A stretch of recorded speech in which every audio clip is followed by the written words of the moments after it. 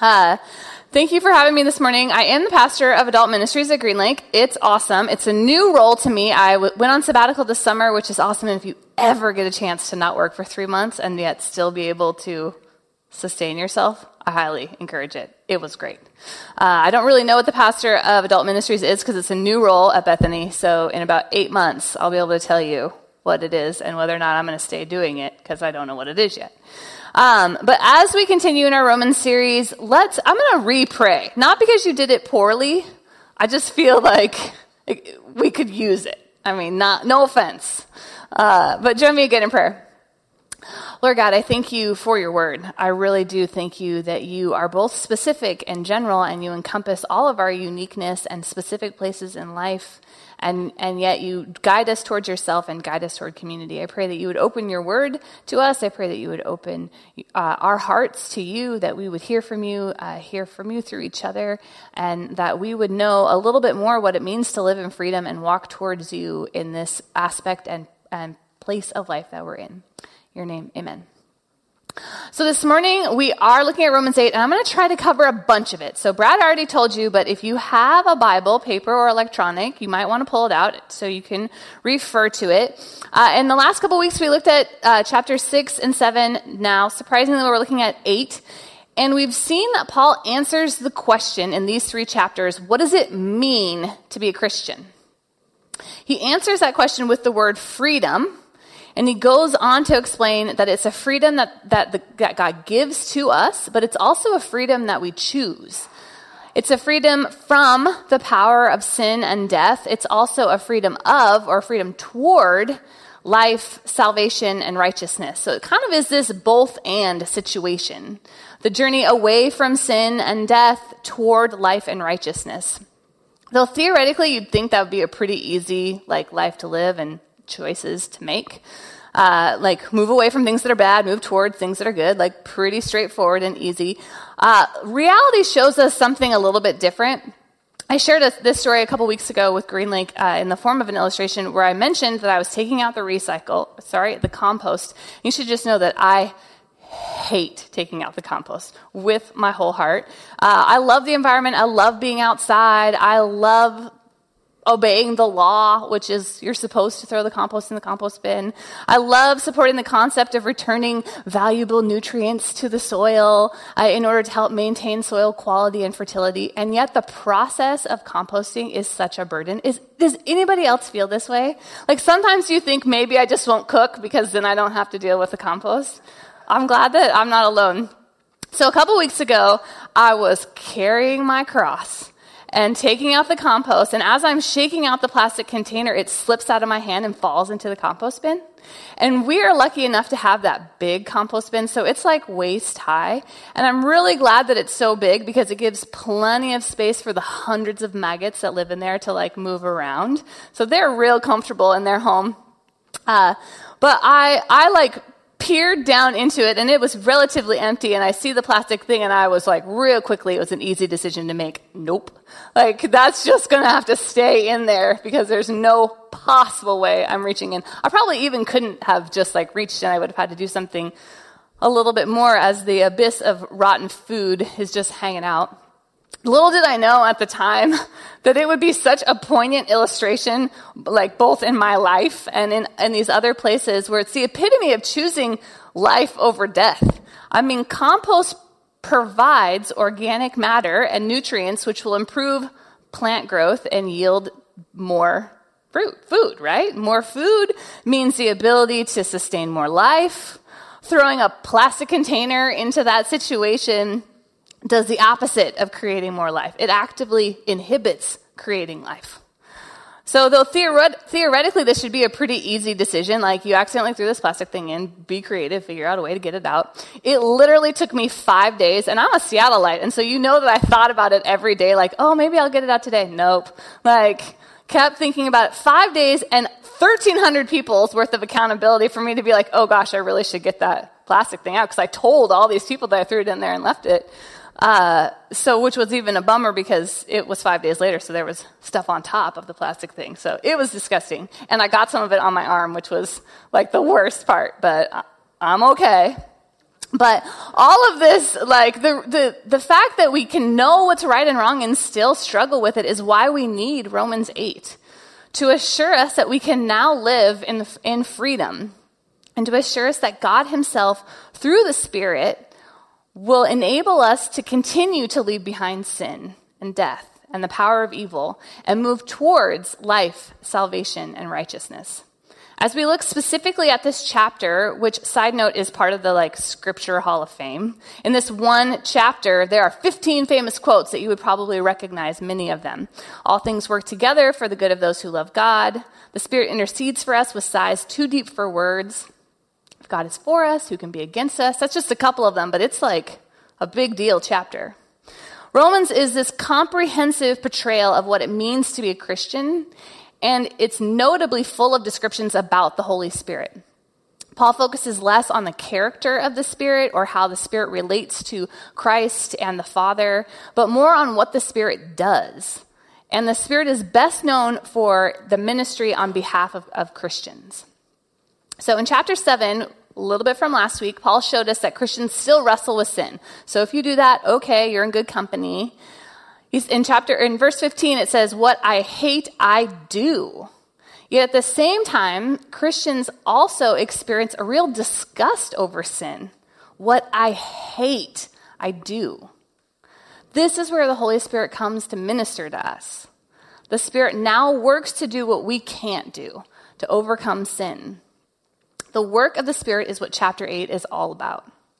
So specifically through this chapter, we'll see that the Spirit is ministering to humankind in 3 ways: as the Spirit of life, the Spirit of adoption, and the Spirit of glory. So through these 3 ways is how the Spirit will minister to humankind, through the Spirit of life, the Spirit of adoption, and the Spirit of glory. So the Spirit of life, which is verses 1 to 13, in this first paragraph of Romans 8, Paul reasserts what he's said before previously in chapter 5, verses 12 to 21, that eternal life has now replaced the condemnation and death that is the lot of humankind. So because of the sin of Adam, we're just all destined to be condemned to death, but Paul reasserts that eternal life has now replaced that condemnation. The phrase that Paul uses in verse 1 is much stronger than simply saying that we're not condemned. It's that there is no condemnation at all. There's no possibility of it. Not only are we not currently condemned, we will never be condemned. It's completely out of the realm of possibility. In Christ, God has defeated death, but that's not all he's done. Through his Son's work, God now sends the Spirit to his people to wipe sin out of our lives. The righteous requirement of the law can now be fully met in us, verse 4. Because we do not live according to the sinful nature, but according to the Spirit. And the Spirit wipes out that sin, brings life by pointing out our sins. The places that we fall short, the places that we are living under our own authority rather than the power of Christ. It's the Holy Spirit that points us to our need for Jesus. It's the Holy Spirit who assures us that Jesus Christ dwells in our hearts by faith. These are kind of the 2 basic tenets of our faith, that we can't do this life, make this journey on our own. We need Jesus. And we have Jesus, simply or only by faith. Karl Barth, who's was a theologian and extensive writer on theology, articulates the ministry of the Holy Spirit by saying, "When I'm assured that God's love is not just a general truth, it's not just a grand and eternal fact, but it is also for me, that Christ's sacrifice on the cross is for me, that's a place we see the manifestation of the Spirit. That's where the gift and the ministry of the Holy Spirit is, the assurance of Christ's love as a certainty. The Holy Spirit gives the gift of life. Verse 4 says that everything Christ did for us, his incarnation, life, death, and resurrection, was in order that we would live a holy life. Jesus' whole purpose was to make us holy and be able to live this holy life. Tim Keller says that this is the greatest possible motive for living a holy life. That whenever we sin, we are endeavoring to frustrate the aim and purpose of the entire ministry of Christ Jesus. He goes on to say, if this doesn't work as an incentive for living a holy life, nothing will. So essentially he's saying, like, whenever you sin, you're wrecking it. Hopefully that doesn't strike you or like sit with you as any sort of guilt trip or like it's you who's wrecking it. Nothing like that. I don't think he's saying that, but rather, I don't think he's also saying like you're in any threat of being kicked out at all. But rather, out of our awareness of all the sacrifice that Jesus made for us, we want to honor that by living a holy life. So again, not this guilt trip aspect, but more, how do we honor what God did by living this holy life? The Spirit has made us alive, verse 10, and we will one day have renewed bodies, verse 11. And for now, we can choose the life of the Spirit who will put to death the sin nature. Put to death, I think, is a pretty like intimidating phrase, not really something I'm comfortable using very often. It's violent. It is very encompassing. Like there's kind of this like finality to it. It means to declare war on attitudes and behaviors that are less than God's best for us. So again, though personally I'm not a fan of physical aggression, in this case, to choose life means having no space or margin to play around with things that we know are not God's best for us, that we know are moving us away from God and his community. To put those things to death, to move far from them. At the same time, and on the opposite side of the coin, not only does it mean moving far from those sins or things that bring us to death, it also means choosing life and following the application of Christ in our hearts. So more than just resisting sin, we also want to pursue, in our hearts, our minds, and behavior, we want to pursue Christ who has given us this spiritual life now and will give us perfect bodies in the future.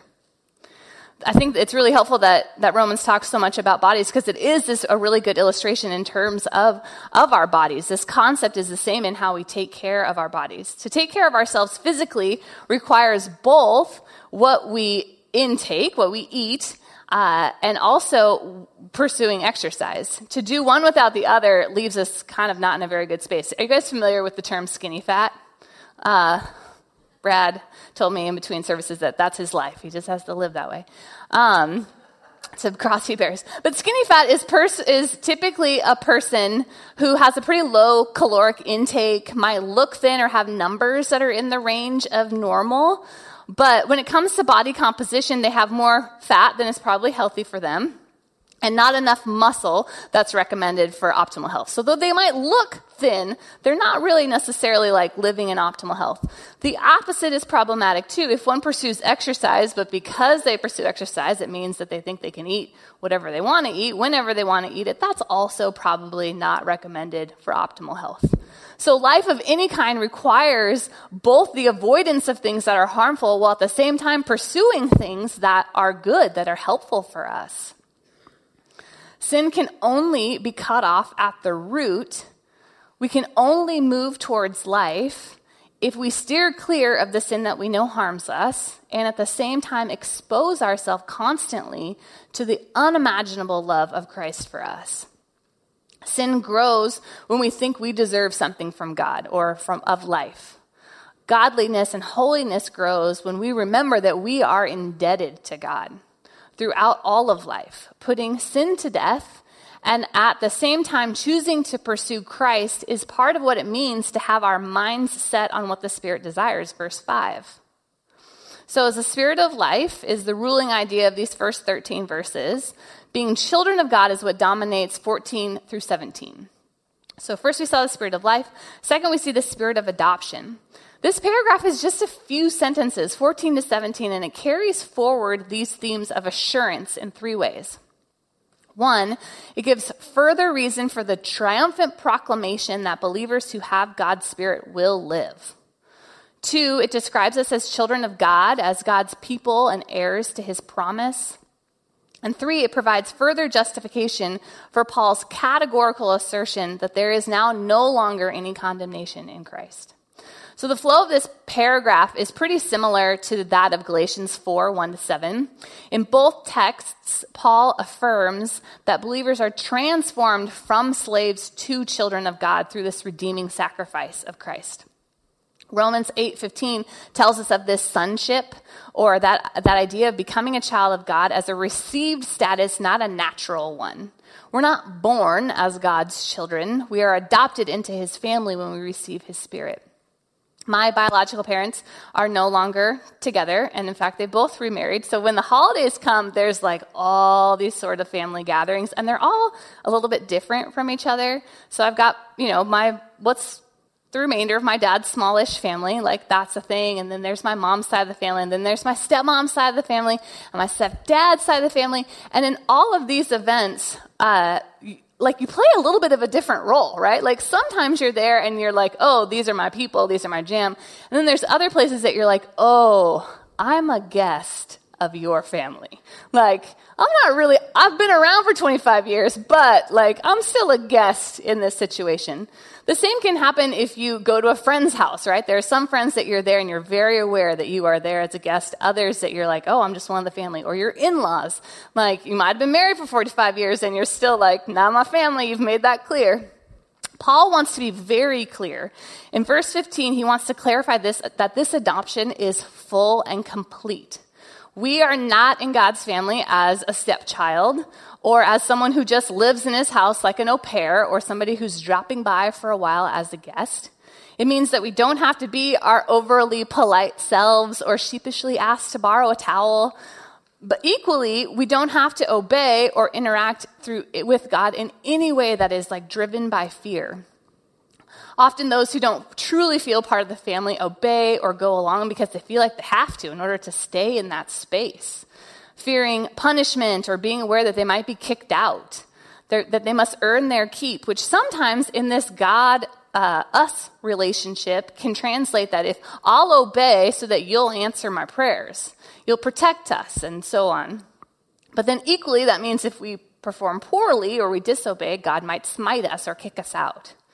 Paul wants to be real clear. This is not the relationship that we have with God. Instead, we've received the spirit of adoption, the spirit that gives us the ability and the confidence to approach God as a father, nothing less than a full member of the family, that whole mi casa y su casa.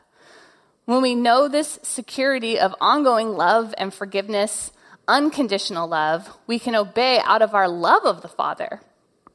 We can be confident and assured that we're children of God, that he gives us more than we deserve, that our good performance isn't what keeps us in the family, but we are motivated out of our love for him, that we want to grow and become more like him, which is why we obey and seek the things that we think he's calling us to. Paul is very aware that living by the flesh, which is the opposite of living by the Spirit, is a real possibility for Christians. Even though we're in Christ and we're in the Spirit, the law of sin and death may be, or may more accurately become again, the path that we choose to follow, which is why he's so clearly articulating the alternative. The Spirit of life, and that through the Spirit we're part of this new family. We've been adopted. Our old ways of sin need not hold on to us anymore. We are completely free from it. In order to continue encouraging us to live into this new life in Christ, Paul articulates the spirit of glory. So this third place, the spirit of glory, which is verses 18 to 30. One of my favorite things about Paul and in Romans is how in touch he is with the gap between like where we are versus where we wish we were, or what we believe versus what we observe around us, kind of the reality, what we see is present. In verse 17, he makes a connection between suffering and glory. In verse 17 says, now if we were children, then we are heirs. So what we just talked about. If we're children, then we are heirs, heirs of God and co-heirs with Christ. If indeed we share in his sufferings, in order that we may also share in his glory. To just casually throw the word suffering out there caught my attention. Like, why wouldn't you say mild disappointments or like sometimes unhappy with the situation, but rather he throws out suffering. But Paul knows exactly what suffering is. As he's writing this, Nero, who's one of the most dangerous emperors in the history of the first century, is in power. He's a contemporary of Paul's. The gladiator games are actively going on, and people are being thrown to the lions in this very moment for Paul. That's suffering. He knows what life can be filled with. He knows how terrible it can be. There are many bad things. And in the midst of this, he's making this really strong point about suffering and glory. And he's not so much focusing on the relationship between suffering and glory, but rather their sequence. He assumes the fact that there will be suffering and sees it as this dark backdrop against this glorious future that is promised to the Christian and that will shine bright with intensity. I think it's part of the reason that we love those testimonies where somebody's like, my life was in the pit, and this is how terrible it was, and I did all these terrible things, but then I met Jesus, and all of a sudden I was freed from all those things, and it was so beautiful. And certainly there's no like hierarchy of testimonies, like one being better than the other. But in those stories, they're powerful because there's such a stark contrast that the goodness of Christ shines very brightly when things were very dark. I said in the beginning that chapter 8 is answering the question, what does it mean to be a Christian? And that the overall answer is that it means living in freedom. But Paul is digging deeper into that question, a question that he understands. How can a Christian maintain hope for glory or eternal life in the face of sufferings and death? How can those who have been set free from sin and death die? And how can God's very own dearly loved children suffer? He knows that people will have this question. He's most likely wrestled with it himself. He's smart enough to know that what he says, there's no condemnation for those in Christ Jesus, and that people look around at their reality may think that those two things are in contradiction to each other. So thankfully, he's smart enough and explains in verses 18 to 30 that as Christians, we follow the Lord. And for Jesus, the way to glory was through suffering. In the same way that Christ experienced glory after suffering, so will we. The biggest difference is that Jesus' journey is finished and complete, but the life we now enjoy many aspects of, nonetheless, is incomplete. It's just begun. It's not fully worked out. 1 Corinthians 15:50 says, flesh and blood cannot inherit the kingdom of God. So for us, it's only when our mortal bodies are transformed will the life that we now have be visible and final. In the meantime, what we get to experience now is the first fruits, the pledge or first installment of God's gift to us, that it both anticipates and guarantees the gift of glory that's yet to come. The difficult times of pain throughout the world in us are similar to birth pangs. That's what the scripture in the Message says. Because this world and each of us are not what we're meant to be. But one day we will be. This certainty is what Paul calls hope. This is the ministry of the Holy Spirit, and Paul wants us to know and experience that living truth. It's also very important to Paul that we know how we fit into existence itself in the whole created order. In verses 18 and 19, Paul says, I consider that our present sufferings are not worth comparing with the glory that will be revealed in us.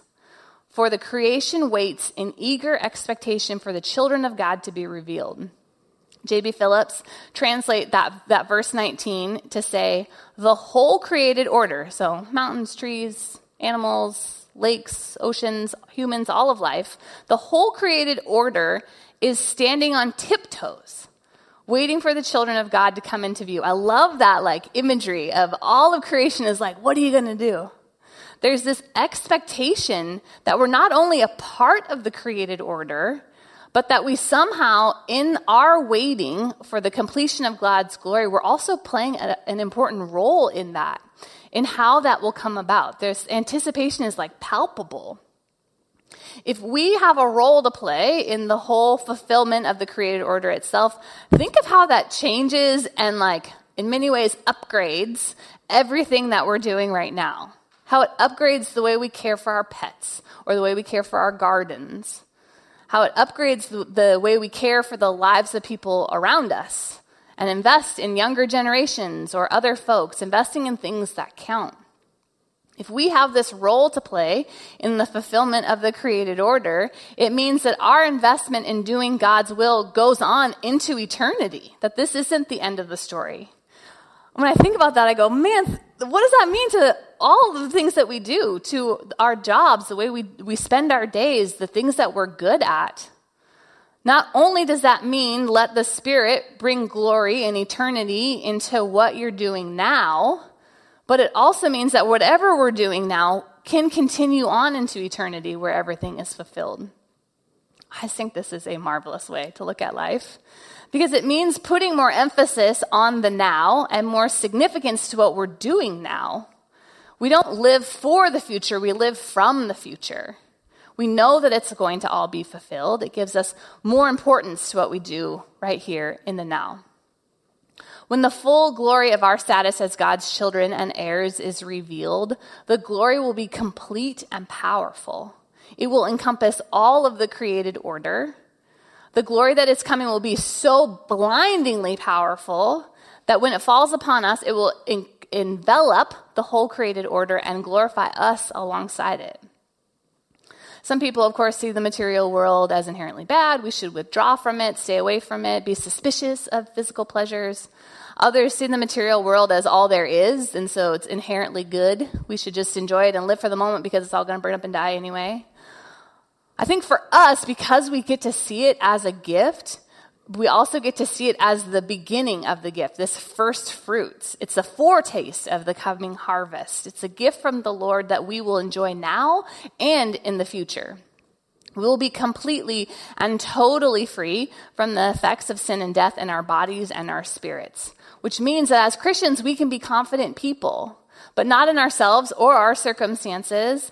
In the last part of chapter 8, Paul shows us the way to deep and unshakable confidence. Verse 28. And we know that in all things God works for the good of those who love him, who have been called according to his purpose. As Christians, we're not shocked by the tragedies and hardness of life. We don't expect things naturally to work out for good.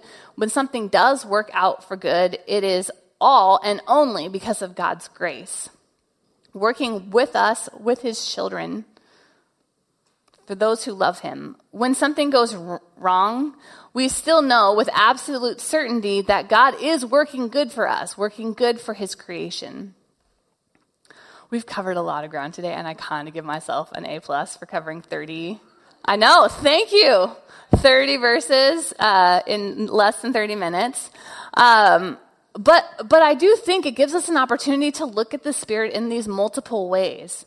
That we are part of God's family, that we have the Spirit of life available to us, but we also have some choices to make.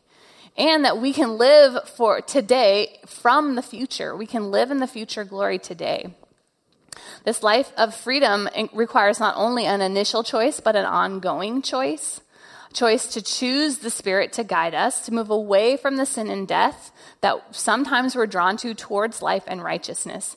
There are for sure a number of things that I'm sure we can all think about where we're killing it, like in the good way. Like we're doing a really good job pursuing Christ, living in the Spirit, good job.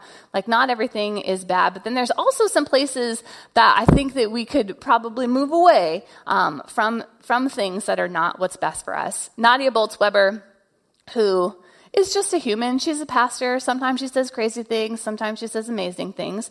One of the things that I think she's said amazingly, when she talks about Romans 8, says that she can't logically explain how the Spirit works or what the love of Christ and God means in the same way that she can't say what the color blue smells like. Like she just doesn't know, like she doesn't have words for that. But because of how active God is and the ability that we have to look back and to look around, we can explain what the Spirit is like. And we can explain what the love of God in Christ is like. Because we see it amongst us. We see it amongst each other. We see it in our history. We can help each other understand God, understand the gifts that he's given us, this spirit of life, the spirit of adoption, the spirit of glory. More accurately, we can see the way in which God's love has allowed us to love each other and helps us to believe that this is real. Like when you think about Christianity very long, you're like, am I crazy? But this allows us to dare to live as if it's true. As we respond with this last song, I'd encourage you, I'll do it too, to check in with God and hear, again, how you're doing a great job, but also hear where he might want us to switch things up a little bit in order to live this life of freedom. Brad and I talk about the Spirit maybe a little more than the average Bethany pastor. But the cultivating of the Spirit takes time and is sometimes slow, and I think is really helpful within community because the Spirit looks different for all of us and sounds different sometimes. And so I would encourage you again, as we listen to this last song and engage in worship with it, to just check in with the Lord and see where you're at and where he might want to move us. Let me close this in prayer. Lord God, I thank you so much that we do live a life of freedom. I thank you that you offer that to us, as well as help us to make the choice that we but say yes, and then you are the strength to walk towards you. Lord, I pray that you would help us to hear from you now. Again, hear the places that we are doing well and that you are a part of our lives and we're engaged with you, but then also the places where we have some growth opportunities and where it might be healthier for us to move away from that as we move towards you. In your name, amen.